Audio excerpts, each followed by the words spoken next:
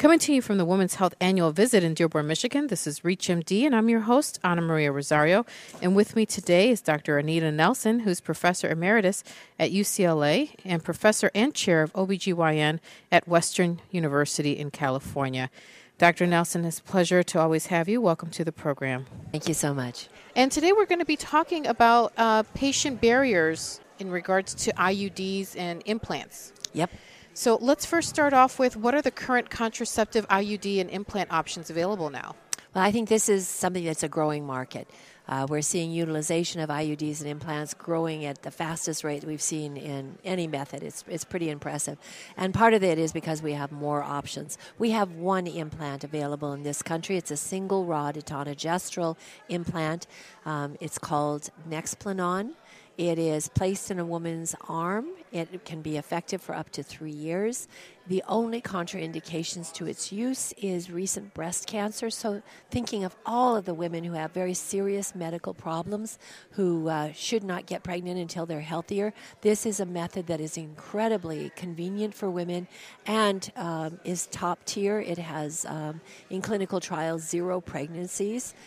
So very safe, very convenient. So we have the one implant. It's a little bit more diverse in the IUD world. We have a non-hormonal IUD. It's the copper T380A called Paragard. It's on label approved for up to 10 years of use. Many of the family planning organizations, though, routinely let women keep it in for 12 years. And there's a study out that shows that it actually may be effective for 20 years. So this is one non-hormonal method. So thinking of all the women in our practice who don't like hormones, who are looking for top-tier methods, this one I think has slipped off the radar, but it's coming back. People are coming to appreciate it. Women have monthly bleeding. Now, the one thing that you're thinking about when you're looking at the hormonal method IUDs as opposed to the copper IUDs, it's not as much about efficacy that decides what you're going to do, but the impacts on the bleeding. So women who get the copper IUD typically have a slight increase in their bleeding. So it's about a 30 to 50% increase. I tell my patients it's a pad extra a day or maybe one more day of bleeding. Interestingly, though, if women have extra bleeding when they're on the copper IUD, if they take non-steroidal anti-inflammatories at the right dose, say ibuprofen 800 milligrams 3 times a day from the beginning of their bleeding, they'll actually get back to their regular bleeding pattern. So that all that excess bleeding goes back down to normal. So this, unless she has anemia or very heavy periods or painful cramps, then she should be a candidate for a copper IUD if she's a candidate for any IUD. Now, on the hormonal methods, we have 2 IUDs today that offer us a higher dose of levonorgestrel. They both have 52 milligrams. One is officially approved for 5 years of use, and that's Mirena. We've had that around for more than a decade. It's proven to be very efficacious, and it is the most effective medical therapy that we have for heavy bleeding for women. So amazing, good track record. It was a little expensive for some women before we had insurance coverage for this. So and around the world, to be able to bring that kind of efficacy and other benefits to women, a foundation called Medicines 360 many years ago developed another version of Mirena. And it isn't going to get us into patent issues because the company that makes Mirena didn't patent the IUD, they patented the introducer. So we're not seeing head-to-head fights in the lawsuits. This is perfectly kosher. So they came up with a version very similar to what we have from Mirena, but they had a different introducer. And that is still in clinical trials. They're planning to do 7-year trials on that, but they've already got approval for 3 years. So the whole purpose of developing this was to bring in a lower cost version. So what they have is they have the foundation that's doing the development and provides it around the world for less expense and to public health sector in this country for a much lower price than even is the public sector price from the makers of Mirena. But they've spun off a commercial version.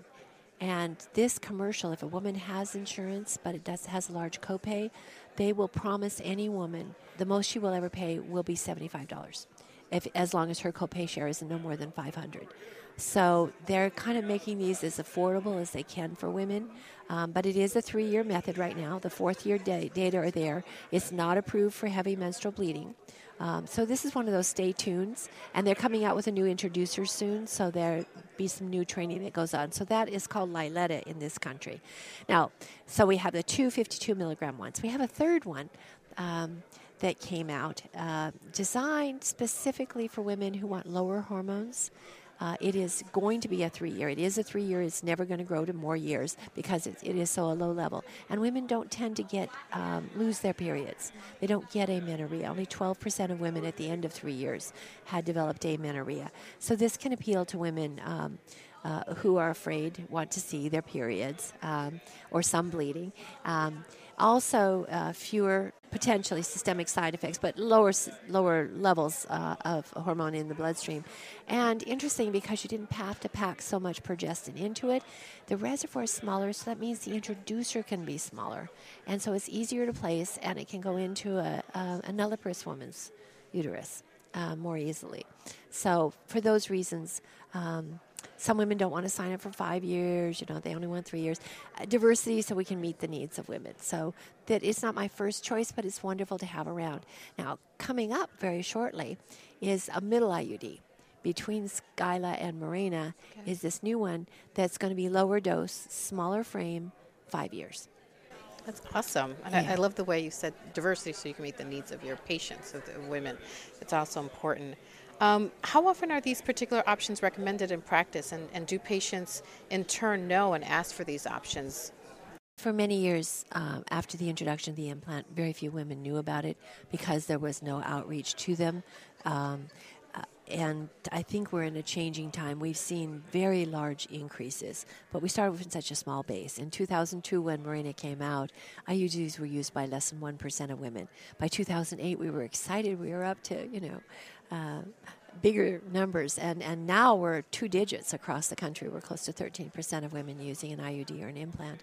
I think word is getting out, particularly among younger women. They tend to favor the implant, the teenagers do, and what a great method. They don't have to remember to take the pills or where they're going to keep them or anything like that. It's just there for them. And it takes, for a primary care provider, time is so important. You just got so many patients to see. Getting a woman undressed, are you really comfortable that you know where the uterus is and all that other stuff? Once her arm is anesthetized, it takes 27 seconds to put this in. So it's not going to disrupt your busy clinic.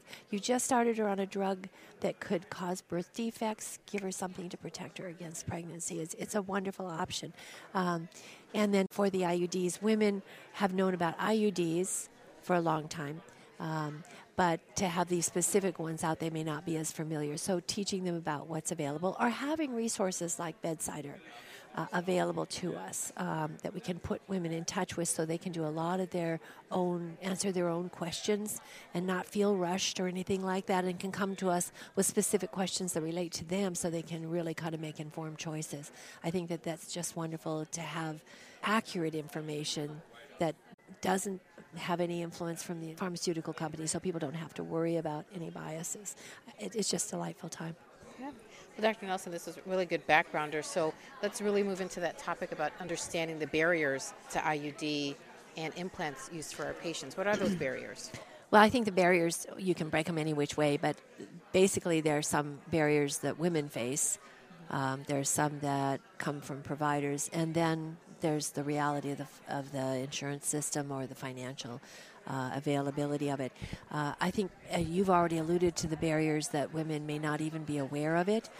And interestingly, they're telling us that if we're going to be effective with women in counseling them, we should always counsel about options in order of efficacy. So talk about the ones that work the best first, and then get down to all the other ones that she may be more familiar with. There is a visceral fear of the procedure or the method. A wonderful study that just came out from a Midwestern college, the students, I don't know enough about it that I feel safe using it. So the more that they can learn about it and its safety, once you know somebody who does it loves it. Enthusiasm counts. But on the other hand, it just takes one person who's unhappy with a method sitting in the waiting room, spoils the whole day. I mean, you can't talk to those women about any of those methods. So I think the awareness is important, accurate information. What is it going to be like to have this? What is it doing? How does it work? Those are very, very important questions for patients. And then just this, do I trust the system enough that when I want to get pregnant, I'll find somebody who can take it out? That whole issue of, are we doing contraception for women or to women, is very important, and the trust that they have to have that we've suspended their fertility. Okay, but the words are important too, the images that we create. I always advise, don't use words like insert. You're going to place the device in her uterus, using words that resonate with the millennia women, that this is a modern device, okay, or this is a device for a modern woman. It's a convenient. So she's very busy, and it's so very safe, and she doesn't, in this busy world that she has, she doesn't have to bother about contraception until she's ready to get pregnant. And that is preserving her fertility. Those are really important buzzwords to us. From the provider standpoint, is everybody trained?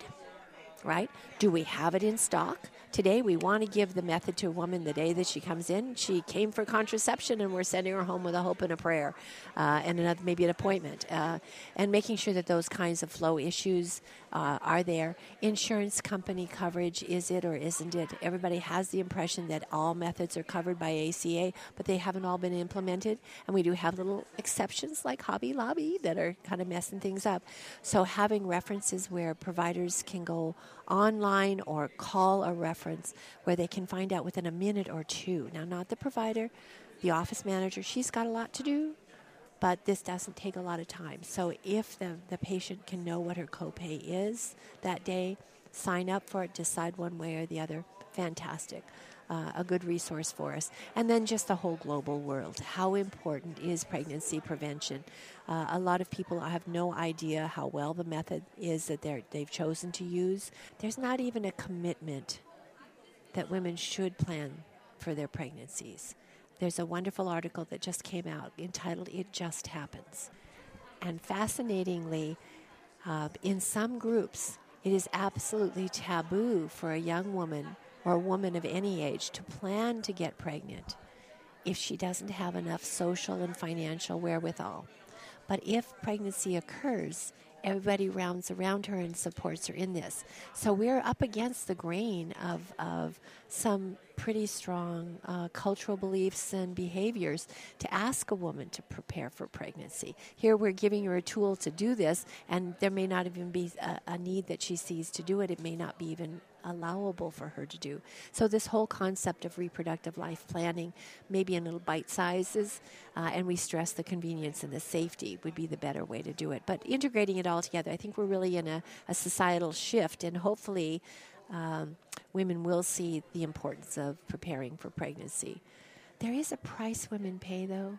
If I come to you and I say, my husband and I are planning on getting pregnant this year, and you put me on folic acid and I go through all this, at the end of the year, if I'm not pregnant, I'm going to get labeled as infertile. And that's a big burden for women to take on, for couples to take on. So weaving in good intentions, really respecting women and couples who plan this, and then giving them the tools to do it. It's kind of a gamish right now, and we're sorting through it, but I think that there's having tools like implants and IUDs can be very important to achieving the goals we want. Well, that's all, and I love the way you beautifully state that all together, even the simplest thing of choosing the right words when you're talking to your patients, making the subtle difference instead of insert, and doing those little subtle things that makes a big change, probably for our audience to think about those things. Are there any regions of the country, or globally for that matter, where IUDs are much more frequently prescribed? And if so, what are some explanations for this difference? Well, we're seeing a lot of enthusiasm for IUDs and implants in the centers in this country where they have the family planning fellowships. We have access to some of those devices. Many of the states, California in particular, makes all methods of birth control free for women who have lower means.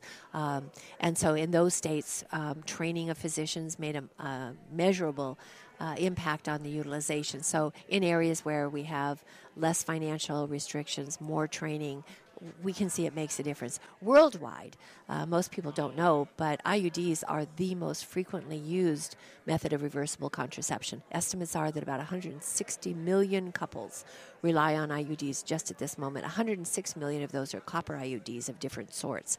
So in this country, we're, creeping up through 2%, 4%, 6%, feeling we're really good. But sit back. In China, it's 51% of reproductive aged women use IUDs. But that comes from the one-child policy where the woman delivers her one and only child. Placenta comes out and somebody puts in a tailless IUD. It's done to her. This is not informed choice. It's interesting in the growing cities with women who now have some resources, they're turning to pills because those what modern women use. It's the rural women who get the IUDs. And again, now that there's a two-child potential policy, I'm not quite sure what's happening, but an awful lot of use around the world. Some places, if you think of sub-Saharan Africa, there's no way they can have access to that. They just don't have the facilities and the cleanly access and that sort of thing. So finding ways to bring effective methods to them. Their implants are growing. South Africa, they give women in public clinics implants for free. So I think the importance of helping women control their fertility, prepare for pregnancy, around the world this is recognized and as being an important part of public health. Okay. So how can these barriers be addressed most effectively? Well, I think one patient at a time, one provider at a time, advocating. ACOG has long been a supporter of IUDs and implants, even for nulliparous women and for young women. And the American Academy of Pediatrics has come out and formally endorsed IUDs and implants for adolescents who choose not to practice abstinence.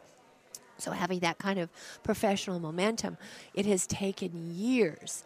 But state by state, we're slowly seeing reimbursement policies, particularly for the Medicaid programs, allowing providers to give women IUDs and implants at the time of delivery or before she goes home.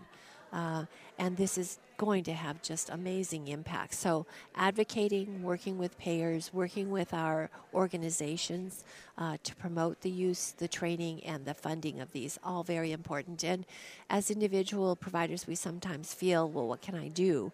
But just mentioning, finding out if your state is one of the 19 states, and then going to your hospital administration and saying, I want to be able to give my Medicaid patients this. Can we start ordering? How can we make it happen?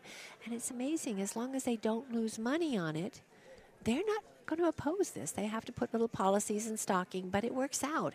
And one person can make a difference. So do you find that the contraceptive outcomes for patients are worsened due to these barriers, or are the alternatives in use still effective? Well, I think we all recognize that the unintended pregnancy rate is so very high. And when we have bad outcomes to a woman who didn't even want to become pregnant, it makes it all the more tragic. So we recognize that the way we typically use pills, we're going to see 1 million pregnancies a year, and to have these other methods available can definitely make a difference. But we have to raise awareness of the gap that still exists with the methods that we're offering today, and find ways to incentivize the women, their providers, busy people, and one way to raise the issue has been through the One Key Question campaign, where we're asking people to ask the patients just once a year, do you want to get pregnant within the next year? And that kind of moves women over to planning for pregnancy or maybe using effective methods. So I think things like this can make a difference. There is still a big need. We've seen the unintended pregnancy rates go down, but we're still higher than any other developed country, and that's just downright embarrassing. It is. What should practitioners be looking for or asking patients to help identify these barriers early on and work towards solutions? I think just awareness would be a big first start, and finding out, personally, the question I like to ask women is, how do you think you'd feel if you got pregnant within a year? And if she goes, oh my gosh, no, I just, got to finish whatever I'm doing right now. Boy, she's just done the motivational interviewing for you, and you can just slide in there with the IUD or the implant and she's opened the door. The woman who says, we've been trying to get pregnant. Yes, this year, I feel so great. Okay, preconception care, doors open. The woman who worries me is the one who's out there, shrugs and says, well, if it happened, I guess it'd be okay. You know she's not going to take her pill every day, and just making sure that she understands that she needs to use methods that will protect her 24/7. That's really the indifference and ambivalence actually is a hallmark for a higher failure rate for these other methods. And so I think using that question to identify barriers within the woman, and then we can look at her insurance and our own practices to see if we can expand the use of these methods. And any take-homes or parting comments you'd like to add on to this topic for our audience? Well, yes, I think there's some bullet point messages. We know that women who use pills, patches, and rings have 20 times higher pregnancy rates than women who use implants and IUDs. We know that these methods become very cost-effective and that we don't have to make sure every single woman uses at least 18 months so she becomes cost-effective. The mix of women, giving women control, finding out if we can find a way to start a woman on the method that she wants today with this visit. What an accomplishment that could be. And watching the words that we use so that we're not creating images that are very off-putting. As we said, that women don't know the difference between implants and IUDs, and they're calling them invasive methods. Well, gosh, if we use words like place rather than insert, we could really soften and get over some of those concerns that women have. And I think the CHOICE study showed us if we counsel women about their options in the order of how well they work, that we can drive that point home for women who may not have. And using support materials, like a little diagram in your office that shows the different methods with the arrow pointing upward to the better ones, letting women know about bedsider.org and those other resources, I think can really make a difference in helping women become more well-informed and able to make important decisions.